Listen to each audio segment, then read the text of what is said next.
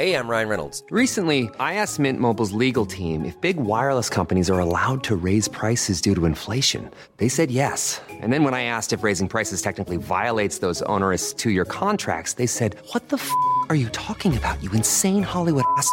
So to recap, we're cutting the price of Mint Unlimited from $30 a month to just $15 a month. Give it a try at mintmobile.com/switch. $45 up front for 3 months plus taxes and fees. Promo rate for new customers for limited time. Unlimited more than 40 gigabytes per month. Slows full terms at mintmobile.com.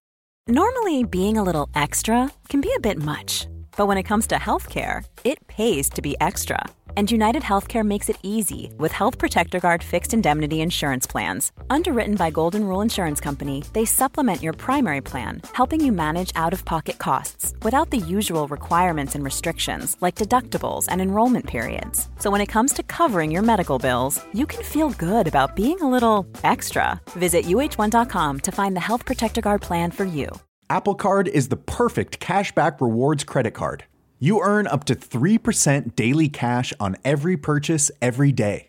That's 3% on your favorite products at Apple, 2% on all other Apple Card with Apple Pay purchases, and 1% on anything you buy with your titanium Apple Card or virtual card number. Visit apple.co/card calculator to see how much you can earn. Apple Card issued by Goldman Sachs Bank USA, Salt Lake City branch, subject to credit approval, terms apply. Hey, this is Chris Kimball, and I need your help. We're working on a story about the battles we all have in our home kitchens. Maybe you're tired of your partner telling you how to cook, or maybe they always leave a mess, or maybe you're frustrated by your loved one's highly restrictive diet. We want to hear about your kitchen dramas, from the biggest food fights to your everyday grievances. You can leave us a voicemail at 617-249-3167, 617-249-3167, or send a voice memo to radiotips@177milkstreet.com. One more time, call us at 617-249-3167, or email us a voice memo at radiotips@177milkstreet.com. Please include your name and where you're calling from, and thank you.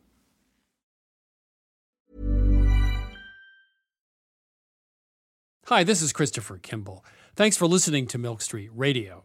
You can go to our website, 177milkstreet.com, to get our recipes, to stream our television show, or to get our latest cookbooks. Here's this week's show.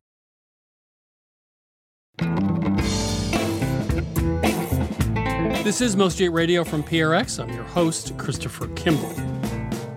Stanley Tucci is known for bridging food and film. He played Julia Child's husband, Paul, in Julie and Julia, and also directed and starred in Big Night, which follows two brothers trying to save their Italian restaurant. His latest venture is a food travel show set in Italy. Today, he tells us about his gustatory adventures on and off the screen and why Italians don't do takeout. They don't do that. They cook or they go out. Like, oh, I'll order that pasta in. You don't do that. By the time the pasta gets to you, it's gross. You know, Italians are very much about respecting the process of cooking and respecting that it needs to be eaten like when it's cooked. Also coming up, we whip up olive oil yogurt flatbreads from Crete, and Grant Barrett and Martha Barnett reveal the origin of the couch potato. But first, it's my interview with anthropologist Dr. Jennifer Matthews about the ancient history of chewing gum. Jennifer, welcome to Milk Street. Thank you so much for having me. Chicle, the chewing gum of the Americas. What is chicle? So chicle is a natural latex that comes from what's known as the chico zapote tree, and it is a defensive mechanism of the tree, so that if the tree is attacked by insects, or, for example, when chicleros, the collectors of the chicle, would cut into it with a machete, it produces this latex as a kind of protection factor. And that is the ingredient that people have used to chew on for thousands of years, and it is what made chewing gum in the late 19th century and into the mid-20th century. Yeah, it's really interesting. I mean, I kind of knew it was derived from a natural substance, but a natural substance that had been used for millennia by people who were well aware of its benefits long before we figured it out, right? Exactly. I mean, we know that the ancient Aztecs use it, the ancient Maya used it. They used it for things like cleaning their teeth, for freshening their breath. They used it to fill in their teeth when they had cavities. So this is something that they recognized it had usefulness way before any of us did. Now, you mentioned in your book that the Aztecs also had social connotations around chicle. Yeah, sure. And again, we have to take this with a grain of salt. This is the way in which the Spanish talk about the Aztecs, so we have to recognize that it's through that lens. But, the Aztecs did have a lot of social rules about who could do what. And with chewing gum, it was only allowed for very old women and very young children to chew chicle in public. If you were a man chewing it in public, you were considered to be homosexual. If you were a female chewing it in public, you were considered a prostitute. It was actually a marker of prostitution. And they talked about prostitutes walking down on the marketplace, clacking their gum like castanets. So was the original gum that was chewed, let's say, by the Aztecs, just pure chicle? And what would that be like? Or did they flavor it or do something to it? There was no flavor to it, and it's just kind of a gray, rubbery substance. I've actually chewed it straight off of the tree, and it really does taste kind of rubbery, but it's very satisfying to chew it. So chicle comes from Mexico to the U.S. I guess there was a guy called Lopez who wanted to develop chicle as an alternative to rubber, right? Is that right? Correct. Yeah, it was the former president of Mexico, Antonio Lopez de Santa Anna. And he had been president 11 different times. He's, of course, probably best known in the U.S. for his role in the Battle of the Alamo, but was, a rather notorious historical figure within Mexico and the Americas. And he had lived his life in exile on many different occasions. And towards the end of his life, he ends up in Staten Island. And he is trying to figure out a way to get himself back into power. And so it was not long after rubber had been vulcanized by Goodyear, and he was trying to find the next rubber. And he had chewed chicle as a kid in Veracruz, and he was looking for an inventor in the United States who could try to create something out of it like rubber. And he ends up meeting a guy by the name of Thomas Adams, who was an amateur inventor. And Adams and his sons spend about a year trying to create rubber out of this, and it's just not the right consistency. It won't vulcanize the way that rubber does. And so Lopez de Santa Anna returns to Mexico penniless and dies a pauper. And in the meantime, the Adams family are going crazy because they've spent thousands of dollars of their own money trying to create this next great invention. And the father, Thomas Adams, happens to go into a confectionery store, and he hears a little girl asking for paraffin wax gum. And it suddenly dawns on him, well, if you could use paraffin wax, surely you could use chicle. And so he runs home and he tells his son, we're going to make chewing gum out of this. And they make these really kind of gray, unappealing looking balls with no flavor.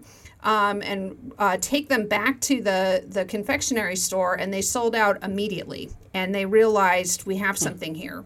And the rest is history. They end up becoming one of the great chewing gum kings in the late 19th century.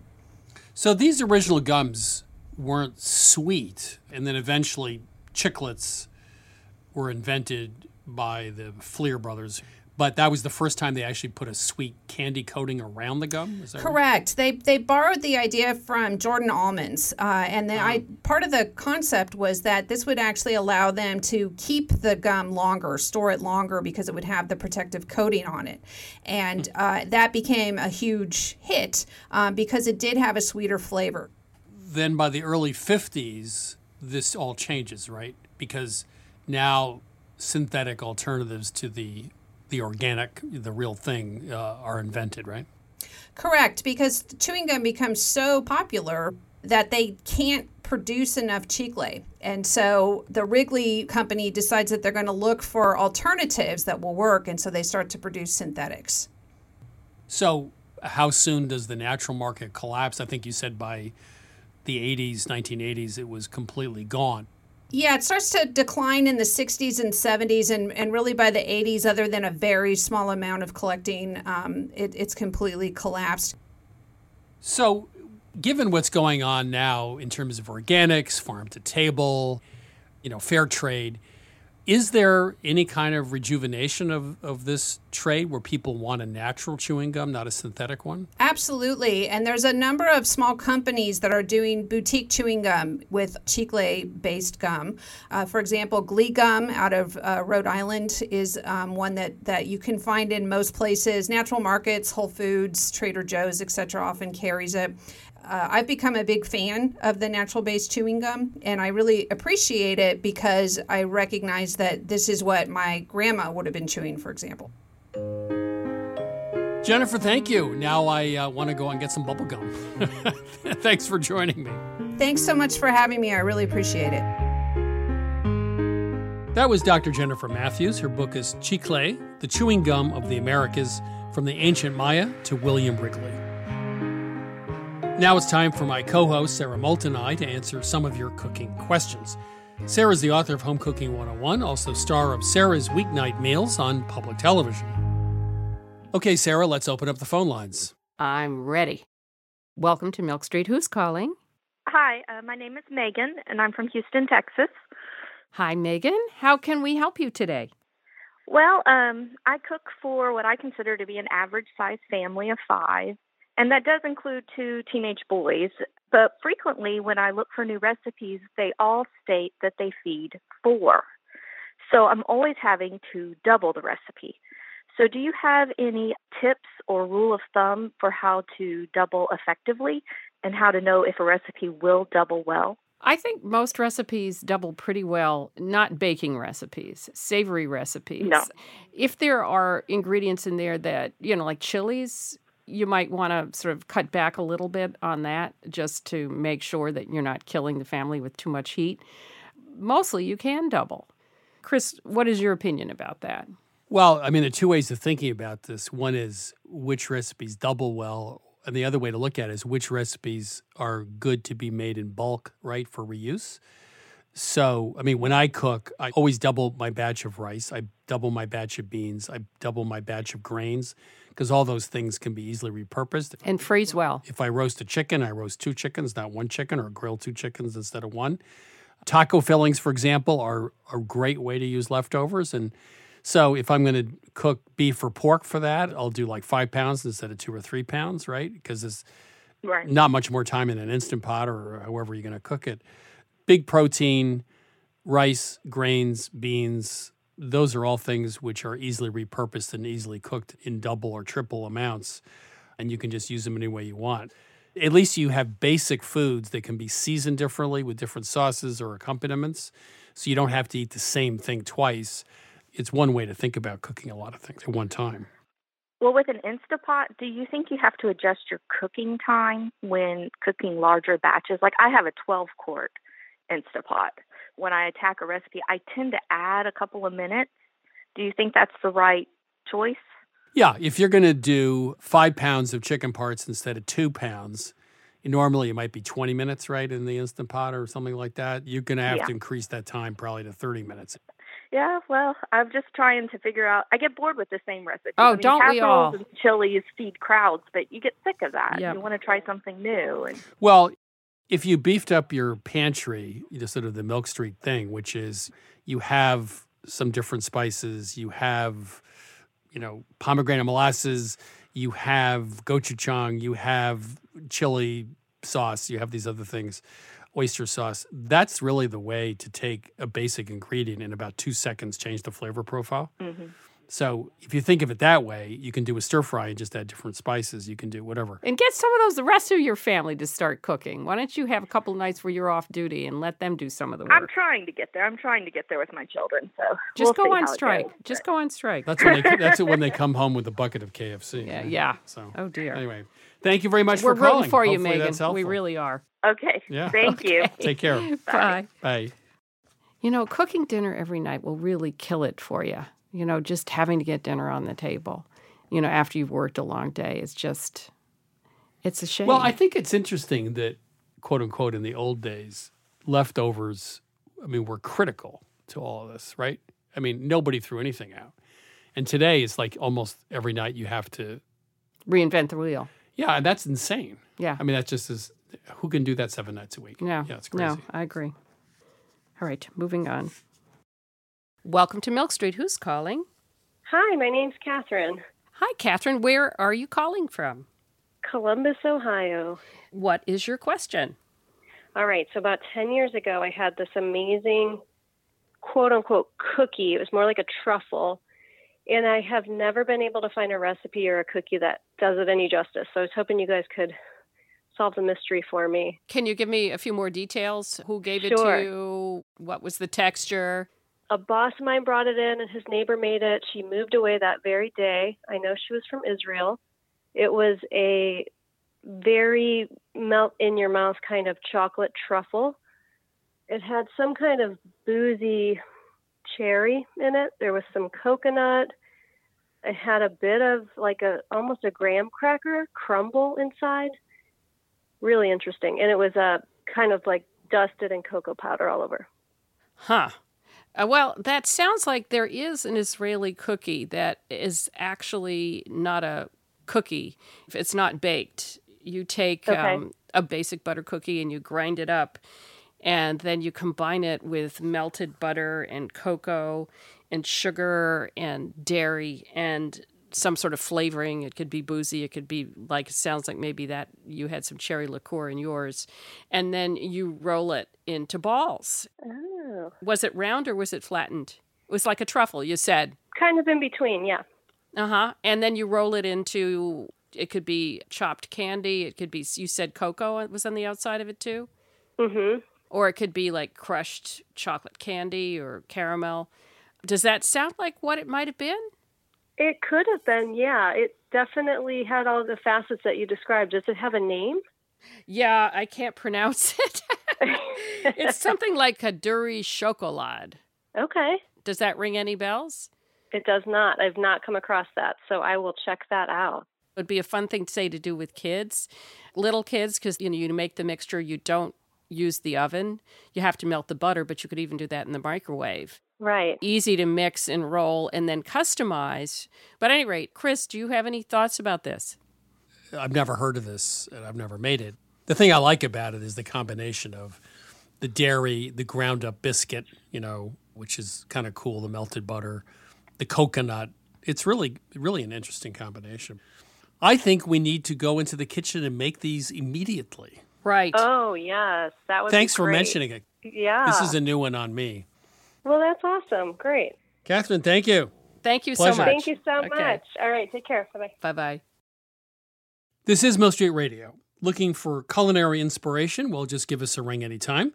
Our number is 855-426-9843. One more time, 855-426-9843, or simply email us at questions@milkstreetradio.com.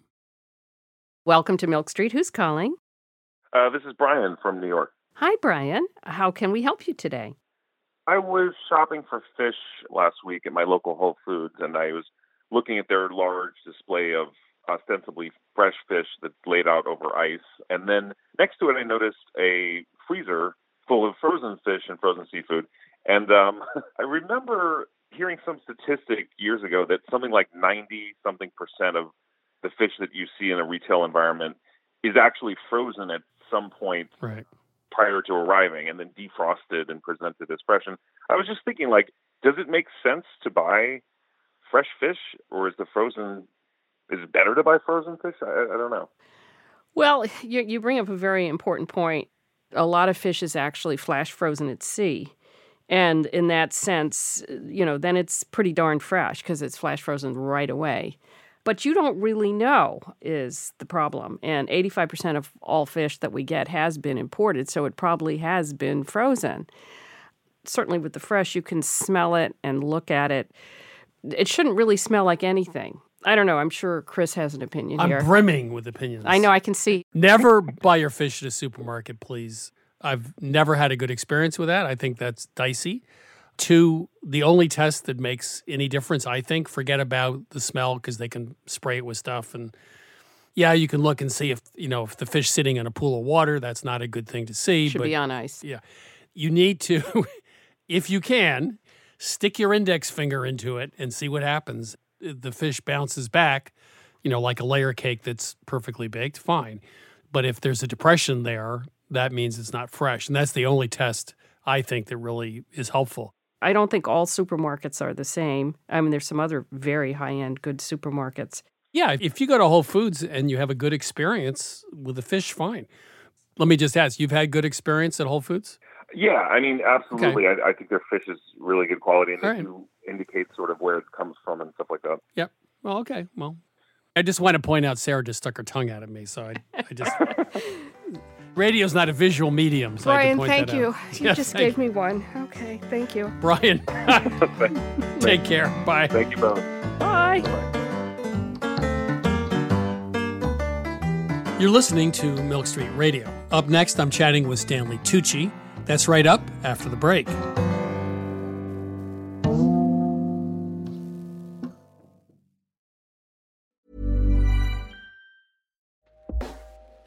Hey everyone, I've been on the go recently. Phoenix, Kansas City, Chicago.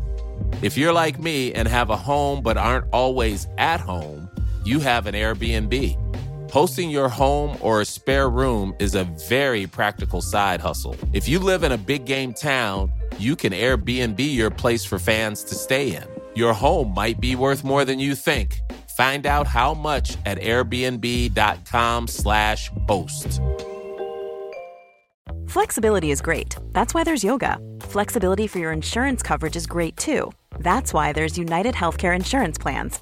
Underwritten by Golden Rule Insurance Company, United Healthcare Insurance Plans offer flexible, budget-friendly coverage for medical, vision, dental, and more. One of these plans may be right for you if you're, say, between jobs, coming off your parents' plan, turning a side hustle into a full hustle, or even missed open enrollment. Want more flexibility? Find out more about United Healthcare Insurance Plans at uh1.com. Wonderful pistachios have become my go-to snack. Now, I could list all the health benefits. They're a good source of protein, fiber, and unsaturated fats, but for me, flavor comes first, and that's why it's pistachios, not peanuts, in our household. Wonderful pistachios come in a variety of flavors and sizes, including sea salt and vinegar, chili roasted, and smoke barbecue. Check out wonderfulpistachios.com to learn more. That's wonderfulpistachios.com.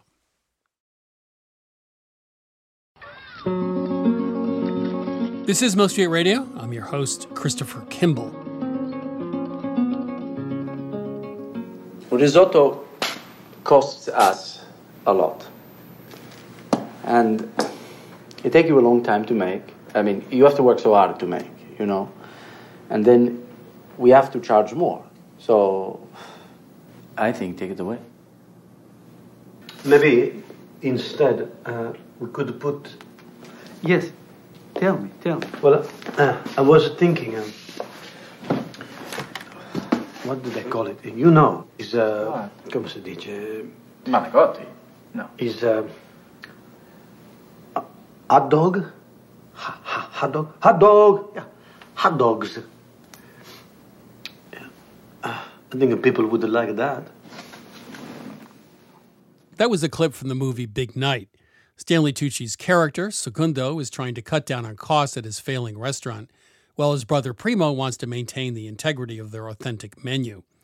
In his new memoir, Taste, Tucci reveals he was inspired to write the movie to show how food is often used to express emotion. Stanley, welcome to Milk Street. Thank you. Thanks for having me. In Big Night, one of my favorite movies, the last scene, which is now iconic, your character is making eggs in the morning for his brother and also the busboy in the restaurant. So the big dinner did not go as planned, and there's a lot of tension in the room. So here's this scene. It's 5 minutes long, and it's almost completely silent. I just watched it again yesterday. Tears came to my eyes, and I think because you perfectly represented why I love cooking and why I got into this business. But since you co-wrote the film and starred in it, maybe you could talk about that scene from a food point of view and what it means to you? Yeah, so when we wrote this scene, it was a sort of test in a way to see if you'd come to know characters well throughout a film, we should be able at the end to know them so well that we don't even have to hear them talk. To tell a story, you can tell a story 1,000 ways. You can tell it with words, you can tell it with movement, you can tell it with a look.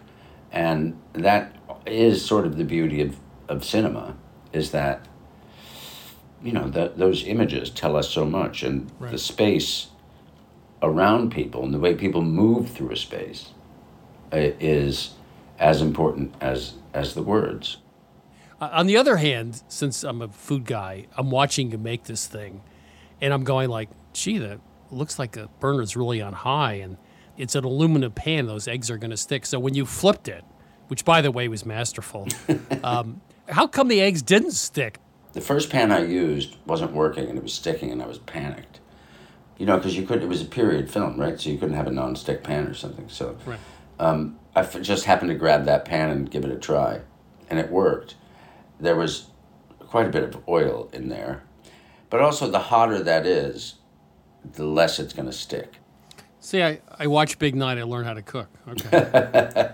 So you grew up in upstate New York in Katona, but both of your parents had families that had deep roots in southern Italy and Calabria. Yes, exactly, yes. So I think it was your grandmother, Concetta, who came over when she was 3 years old, and you write about her sub-basement kitchen in your book.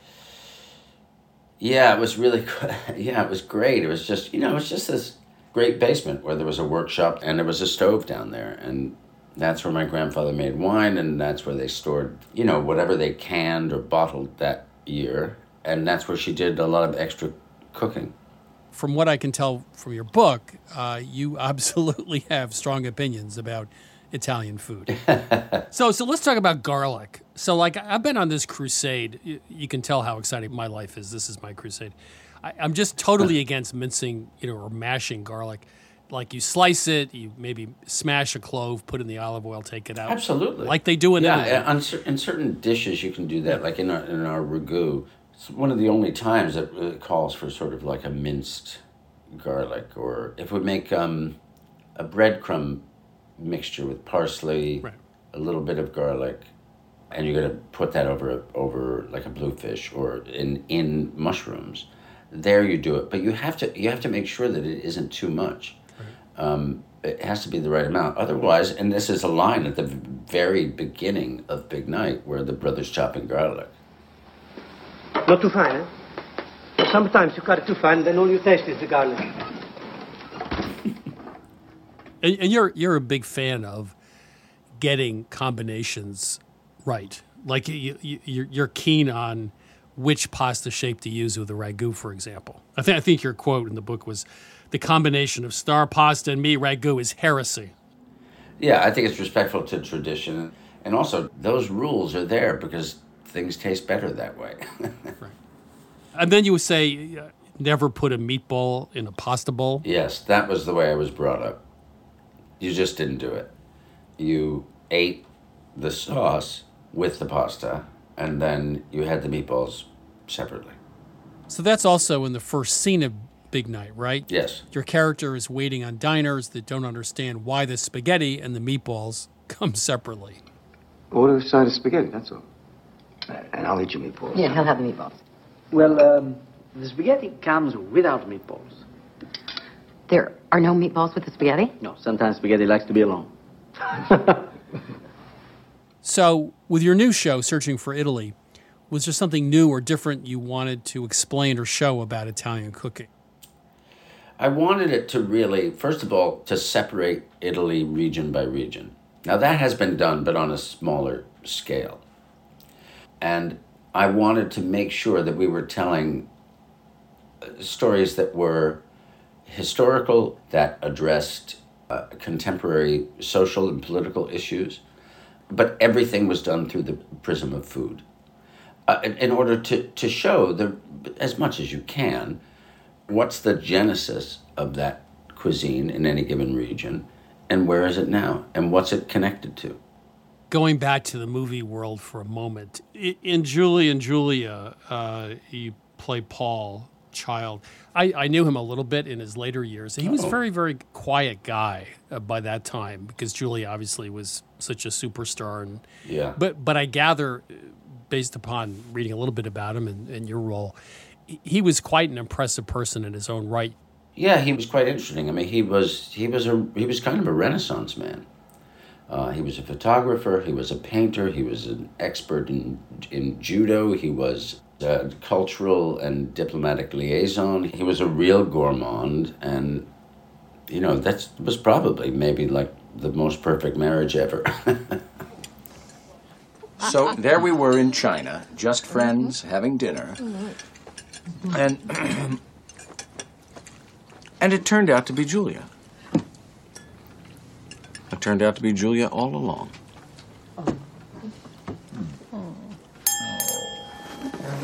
Julia, you are the butter to my bread and the breath to my life. I love you, darling girl. Before you started production, you called Meryl and said, we need to cook together. Was that just for fun, or you thought that was helpful training for the movie? It was just helpful. I mean, I think just doing some activity that is akin to what you're going to be doing in the film or whatever it is, it can be very helpful. And she agreed, and we cooked from Julia Child's cookbook, Mastering the Art of French Cooking. And we cooked blanquette de veau. Meryl made a tarte tatin, and I tried to make some sort of, I don't know, some artichoke thing, but I kind of messed it up. It wasn't very good. So I think it was at a lunch while you were doing a press tour in France, dining with Meryl Streep, and you all decided to order the andouillette sausage, right? Yep. Could you just talk about that, why that did not work out so well? Well, it didn't work out because it's disgusting. And, I mean, I don't know if you've ever had it. Have you ever had it? Nope, never had it. Okay, well, don't. And I know there are people who are probably listening to this going, he's a Philistine, but I'm sorry. So it's called andouillette, and it's this huge sausage that is stuffed with entrails. So it's entrails wrapped around entrails, including even the colon. So that's gross. And to us, it was horrifying. Because we both thought, and we said it out loud, we both thought, oh, andouillette. Well, I love andouille sausages, so this must be like a small version of them. Right. And then later, when we weren't eating it, and the owner came over and said, how is everything, And we went, oh, well, it's lovely. It's really good. It's just not what we expected, or, as I wrote in the book, it's just a little different from others we've had, which is completely, it's all lies, And he goes, yes, would you like something else? You said, which surprised me, that the lunches if you're doing a movie in Italy, were just as bad as they are in the States, or maybe not that bad, but pretty close. So I was shocked. Yeah. I thought in Italy you would actually get decent food on set. No? No, not really. No, because mostly everybody goes out to eat. Italians don't do takeout. Do you know what I mean? That's a good point. They don't do that. They cook or they go out. Like, oh, I'll order that pasta in. You don't do that. By the time the pasta gets to you, it's gross. Italians are very much about respecting the process of cooking and respecting that it needs to be eaten like when it's cooked. A lot of things about making a movie are not very appealing, right? The bad food in the trailer, the hours, being away from home, etc. So you love acting, right? What's the love part of it that just makes it so appealing that you wouldn't want to do anything else? It's fun. When you're actually doing it, it's really fun. When you're acting with somebody that you admire, or meeting somebody new, or you're working with a wonderful director, or meeting a great crew, there's this wonderful sort of conviviality, and it's quite exciting. You quoted Rilke in Letters to a Young Poet. You said that he gives advice to a soldier who aspires to be a poet. And Rilke's advice is, paraphrasing, only if he feels that he would die were he unable to write should he be a poet. Does that obviously have some resonance in terms of what's important to you? Yeah, because I felt that as an actor. And I really, when I was younger, I really felt like if I couldn't do this anymore, I would cease to exist. And I still feel that to a certain extent, but food has taken over a big part of my life. And there is no question that were I not able to eat, were I not able to cook and spend time with people, through food, that I wouldn't want to be around necessarily. Stanley, it's been a pleasure and an honor. Thank you so much for being on Milk Street.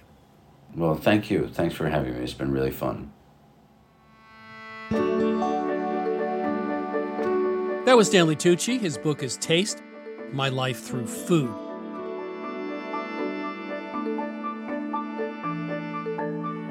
Food and cinema are often described as art. Tucci deconstructs the famous breakfast scene in Big Night from a filmmaker's point of view, using the diminishing distance between characters to signal a resolution of conflict. And in the kitchen, chefs use compelling combinations of taste and texture to demonstrate how opposites attract. Whether food or cinema, it's more craft than art, more practice than muse, more School of Hard Knocks than maybe a PhD. Stanley Tucci and Julia Child may have been blessed by the muse, but only after they had really earned it.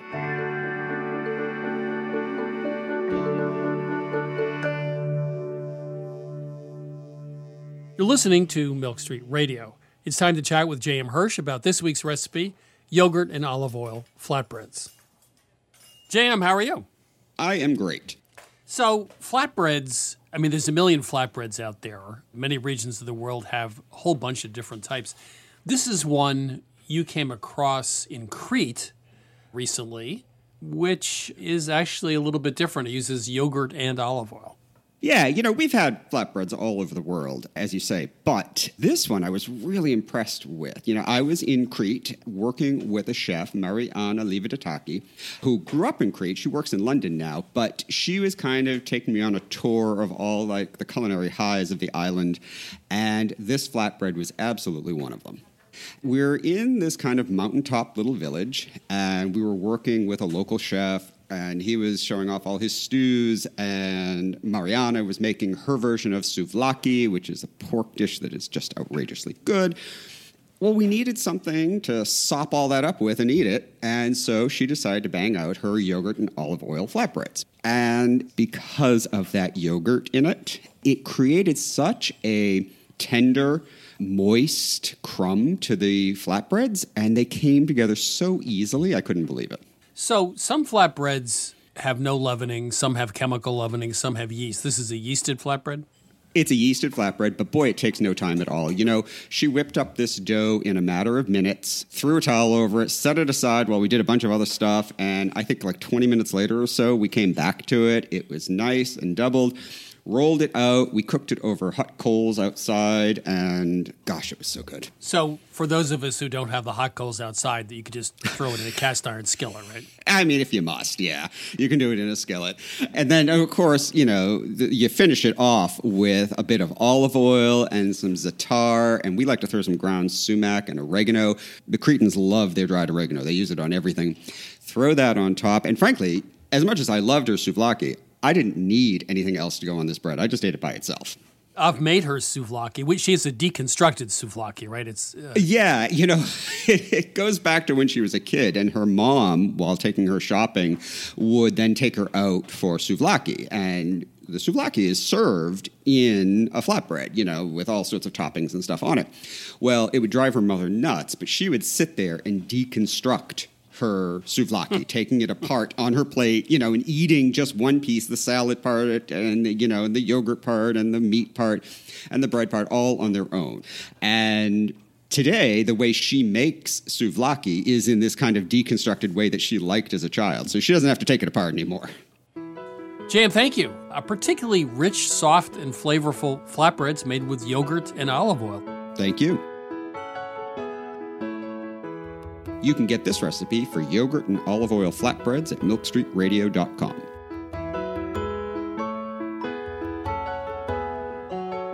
This is Milk Street Radio. Coming up, Grant Barrett and Martha Barnett explain the origins of the term couch potato.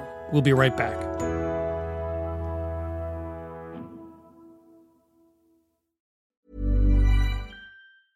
This is Christopher Kimball. You may have heard that we just started running international culinary tours. And one trip I am particularly excited about is Istanbul, which is based in part on my recent visit. Along with our partners at Culinary Backstreets, we put together an itinerary that goes way beyond the Grand Bazaar. This May, we'll visit local neighborhood markets, take a sail up the Bosporus, and harvest vegetables from farms in the city's ancient moats. You'll sample Turkish cheeses, flatbreads, pistachios, pomegranate molasses, and olive oil. And since this is, in fact, a Milk Street trip, you'll use those ingredients in hands-on cooking classes with local families and chefs. There are just 3 spots left on our May trip, so visit 177milkstreet.com/tours. That's 177milkstreet.com/tours to claim your spot. Plus, listeners to our radio show save 5% with code Istanbul.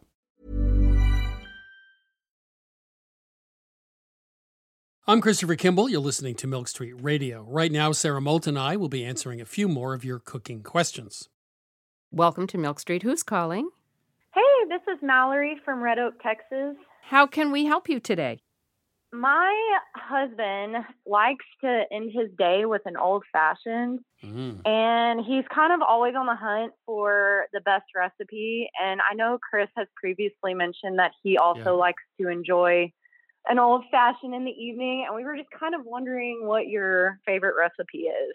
You came to the right place. First of all, I'm really persnickety about everything, but about this, it has to be done just right. So here's the recipe.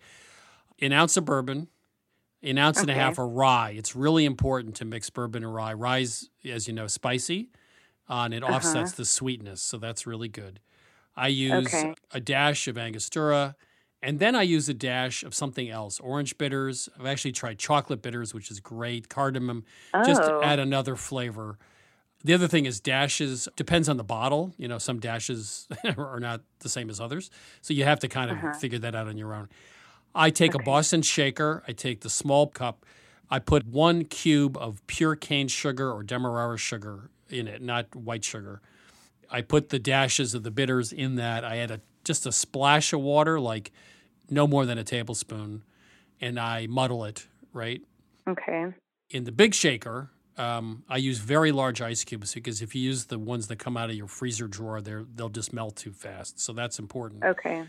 Add the liquor, then put the Boston shaker together. You don't want to shake it too much like you would with a normal drink that you shake. I'd say 10 to 15 shakes. Pop it open and strain it into a double old-fashioned glass. I like to use medium cubes. Now you know how crazy I am. I like to use medium cubes in the glass. I don't want it to melt. I mean, I watch people drink, and after half an hour, it's just water. I think a cocktail should be consumed fairly quickly. You know, no more than 10 minutes, because after that, things start to go south. The last thing I'll mention is I think it's important to slightly dilute it because over 85% proof, you only taste the alcohol. You can't taste the other flavors. A bartender once told me that. So a little bit of dilution is helpful to really experience all the flavors in the drink. And also, I like it really cold. Okay. Don't put in those super sweet, nasty cherries. No fruit, please, no fruit at all. A little orange peel if you like, but don't give me a slice orange. But Chris, I'm intrigued by your size of ice cubes. Where do you find the ice cube trays for these different sizes of ice cubes? I thought it was one size fits all here. Oh, no, Sarah. There's a jillion choices out there. You can get round ice cubes and big ice cubes. I use 2 sizes. I use medium size and large size. Large size for the shaking or stirring, and the medium size for the glass. What bourbon and rye, is there a specific one that you use? Of course there is. High West makes a double rye, which I love. Okay. There's a bunch of bourbons I like. Buffalo Trace is pretty good. There's the one that comes in that very long, tall neck bottle. It begins with a W. Is it Weller? Yes. Okay. I think that's it. You got more than you bargained for. No, this was awesome. Well, we'd like to know if the two of you I hope you like the recipe. Yeah, let Chris know. Let me know. We will let you know. Thank you so Okay. much. Take care. You too. Bye-bye. Bye. This is Milk Street Radio. If you have a kitchen mystery that needs solving, please give us a ring anytime. 855-426-9843. That's 855-426-9843. Or email us at questions@milkstreetradio.com. Welcome to Milk Street. Who's calling? Hi, this is Anthony. I'm calling from Atlanta, Georgia. How can we help you? I am calling because I have a question about flour. I use a flour from Argentina that I can get here locally, and I want to try to find a domestic equivalent to it. And it's been very difficult because there's not a lot of research that I can find to equate them since they're all different grading systems. But it is a 4-0 flour.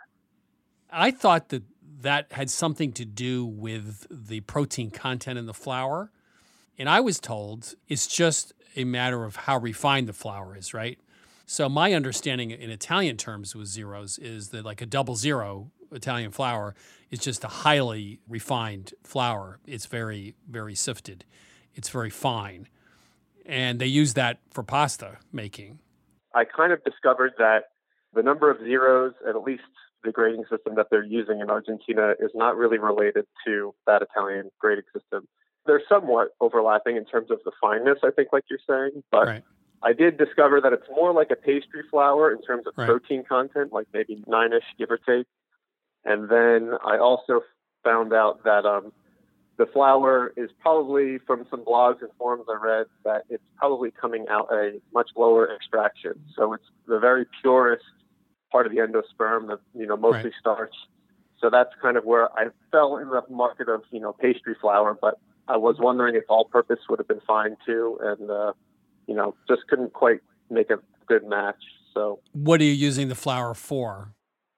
Well, my girlfriend, she's from Argentina, and she makes alfajores, which are a pastry that are so delicious, a sandwich cookie that's filled with dulce de leche, and the cookies that she makes uses that flour. You know what? A King Arthur flour is going to be close to 12% all-purpose gluten, protein. Gold medal, et cetera, is going to be 10 to 11. It's a little lower. I would think for a cookie, you could get away with just like a gold medal Pillsbury flour at 10.5%. It's not like you're trying to do a cake or something, like a Southern white cake. I mean, you could buy pastry flour and give that a shot. But I think for a cookie, even a very delicate cookie, I think a low-protein, all-purpose flour would be fine. I mean, Sarah, what do you think? Yeah, I sort of agree. I mean, but I was going to ask you, there you are in Georgia. Are you familiar with the White Lily flour? Right. That has a lower protein content. Yeah, it might does. even be around 9%. So that would be a might, good option. Yeah, that's a good point. We'd be glad to do a taste test. Yeah, yeah. Absolutely. We could be your taste testers, yeah. Yeah. She would be happy to send them to you. And I'm happy to do the work. I am a food scientist, and I do product development for a bakery company in Atlanta. Oh, you do? So I've got all the tools at my disposal. Wow. I was going to say, I tried to do as much research as I had available to me in my working space, but I really just wanted to reach out to you guys to get some other perspective because I know you guys have your head space in a lot of different bakery and cooking parts of the world. So, yeah, it's just the problem is flours from different places. It's hard to know because all the wheats are different. Anyway, send us 3 cookies, okay? One for each test. Yeah, please, And Anthony. We can't or wait. 6. One for Sarah, one for me. Yes. All right, take care. It's so good. All right. Thanks, Anthony. Bye. Thanks, guys. Bye-bye. Bye. Next up, it's Graham Barrett and Martha Barnett, hosts of A Way with Words. Graham, Martha, what's going on this week? Chris, this week we have potatoes on our mind. Yep, we're doing the mash. You know, what's interesting about the potato is that the potato early on had a bit of an identity problem. It wasn't introduced into Europe until the mid-1500s by Spaniards who'd been traveling in Latin America and the Caribbean. And the Spanish had picked up this word that sounded like patata or batata that originated apparently with the Taino people in what is now Haiti. And the English picked this word up as potato, but they had initially applied the word potato to the tuber that we know as the sweet potato. So it's gone through some different permutations over the centuries. Yeah, and in Spanish, still there's some differentiation where you might find in some Spanish-speaking countries, depending on the dialect, batata with a B is still often the sweet potato, and papa or patata is the other kind of potato. And of course, there are many varieties. But papa, the P-A-P-A, is actually from Quechua, the language was still widely spoken in South America. In Portuguese in Macau, isn't there a sweet potato pudding called batata? There may very well be, and I would not be surprised because the words spread throughout the world. You know, when this particular foodstuff was first introduced, everybody immediately recognized its value, and the word or some modifications of it tended to travel with it. Although there's a strange thing that happened in Europe, where instead of taking the Spanish word that the Spanish had picked up in the Caribbean, they all decided on some form of earth apple. You probably know that the French called it the pomme de terre, right. But the French weren't the only one. The Dutch and, of course, Afrikaans. Mm-hmm. So wait. Where did that concept come from? Aha. Well, Chris, it's a great example of how often in language, if we see something that we've never seen before, we reach for something familiar to name it. Oh. I always like to mention the word porpoise, which comes from the Latin porcus and piscis, which means pig fish, literally. You don't know what that particular animal is in the water that looks sort of like a pig and sort of like a fish. And that's what happened with the potato. The expression pomme de terre in French comes from the Latin pomum, which means fruit, and later it meant specifically apple. And there are even German versions of this Erdapfel, which means earth apple. German did a weird thing. So the Erdapfel that Martha brought up is the old word for it, and it's still in some dialect use. Now, today in German, they use Tartufel, which strangely comes from the Italian word truffle, Truffle. This is the fungi, and that's because they both grow in the ground. And so Danish and Norwegian and Russian and Polish and Romanian and Icelandic all have a form of this word from the Italian word tartufolo, which itself comes from Latin words meaning tuber. Of course, the English speakers in the United Kingdom and in North America had no problem with potatoes, which is why there are slang words and expressions just littered in the language. Things like your potato trap is your mouth and your potato bag is your stomach. And you might say, get your potato grabbers off my food, meaning get your hands off my food. In professional wrestling, if you potato someone, it means that you accidentally hurt them. Yeah, and then in the internet even, there's potato quality, which you talk about with really bad images, stuff that's shared so much that it's really jaggy and pixelated. The joke is that the image is so bad it looks like it was taken with a potato instead of a camera. And Martha, we had just passed a couple of years ago an anniversary of couch potato, right? We did. It's been in the English language for 40 years now.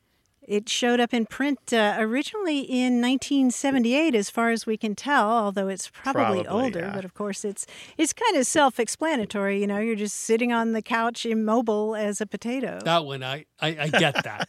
Yeah. You got that one. I got that one, yeah. We think, Chris, that you're a little bit of a big potato yourself. You ever heard anyone called a big potato? A big cheese, but not a big potato. Yeah. What's the big potato? It's a big cheese, actually. Oh. If you're a big potato, you're no small potatoes. Right. There's a story about a farmer who saved himself the trouble and expense of hand sorting his potatoes by loading them all into a wagon, and then he takes the long, rough road into town. And what happens is the little potatoes, as you can imagine, sift to the bottom, and the biggest ones shake out on top. So the expression, when the going is tough, the big potatoes rise to the top, is an illustration of rising to the occasion. And one last thing before we go, we don't have this in the United States, but I think we should. The British and people in Chile and Spain call holes in socks or hose, like pantyhose, a potato. What? You can tener papas en los calcetines in Chile. You think about a round heel or a knee showing through a hole. It kind of looks like a potato sticking out. That's weird. You don't have a potato in your socks? No, I don't. Chris, clearly you never wore pantyhose in junior high because I had plenty of potatoes coming out of my stockings. That's true. I did not. I've led a sheltered life.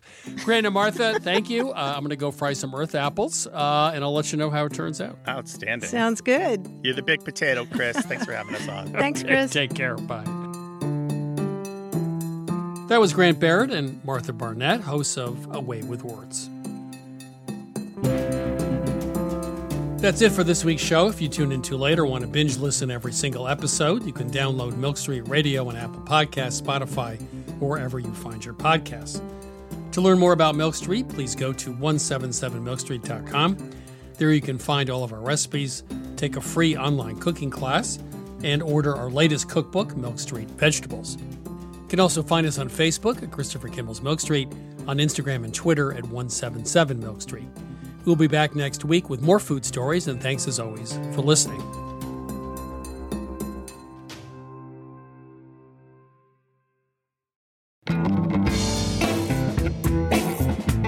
Christopher Kimball's Milk Street Radio is produced by Milk Street in association with GBH, executive producer Melissa Baldino, senior audio editor Melissa Allison, producers Sarah Clapp and Jason Tereski, production assistant Amelia McGuire, and production help from Debbie Paddock. Additional editing by Sydney Lewis. Audio mixing by Jay Allison at Atlantic Public Media in Woods Hole, Massachusetts. Theme music by Toubab Crew. Additional music by George Brandel Egloff. Christopher Kimball's Milk Street Radio is distributed by PRX.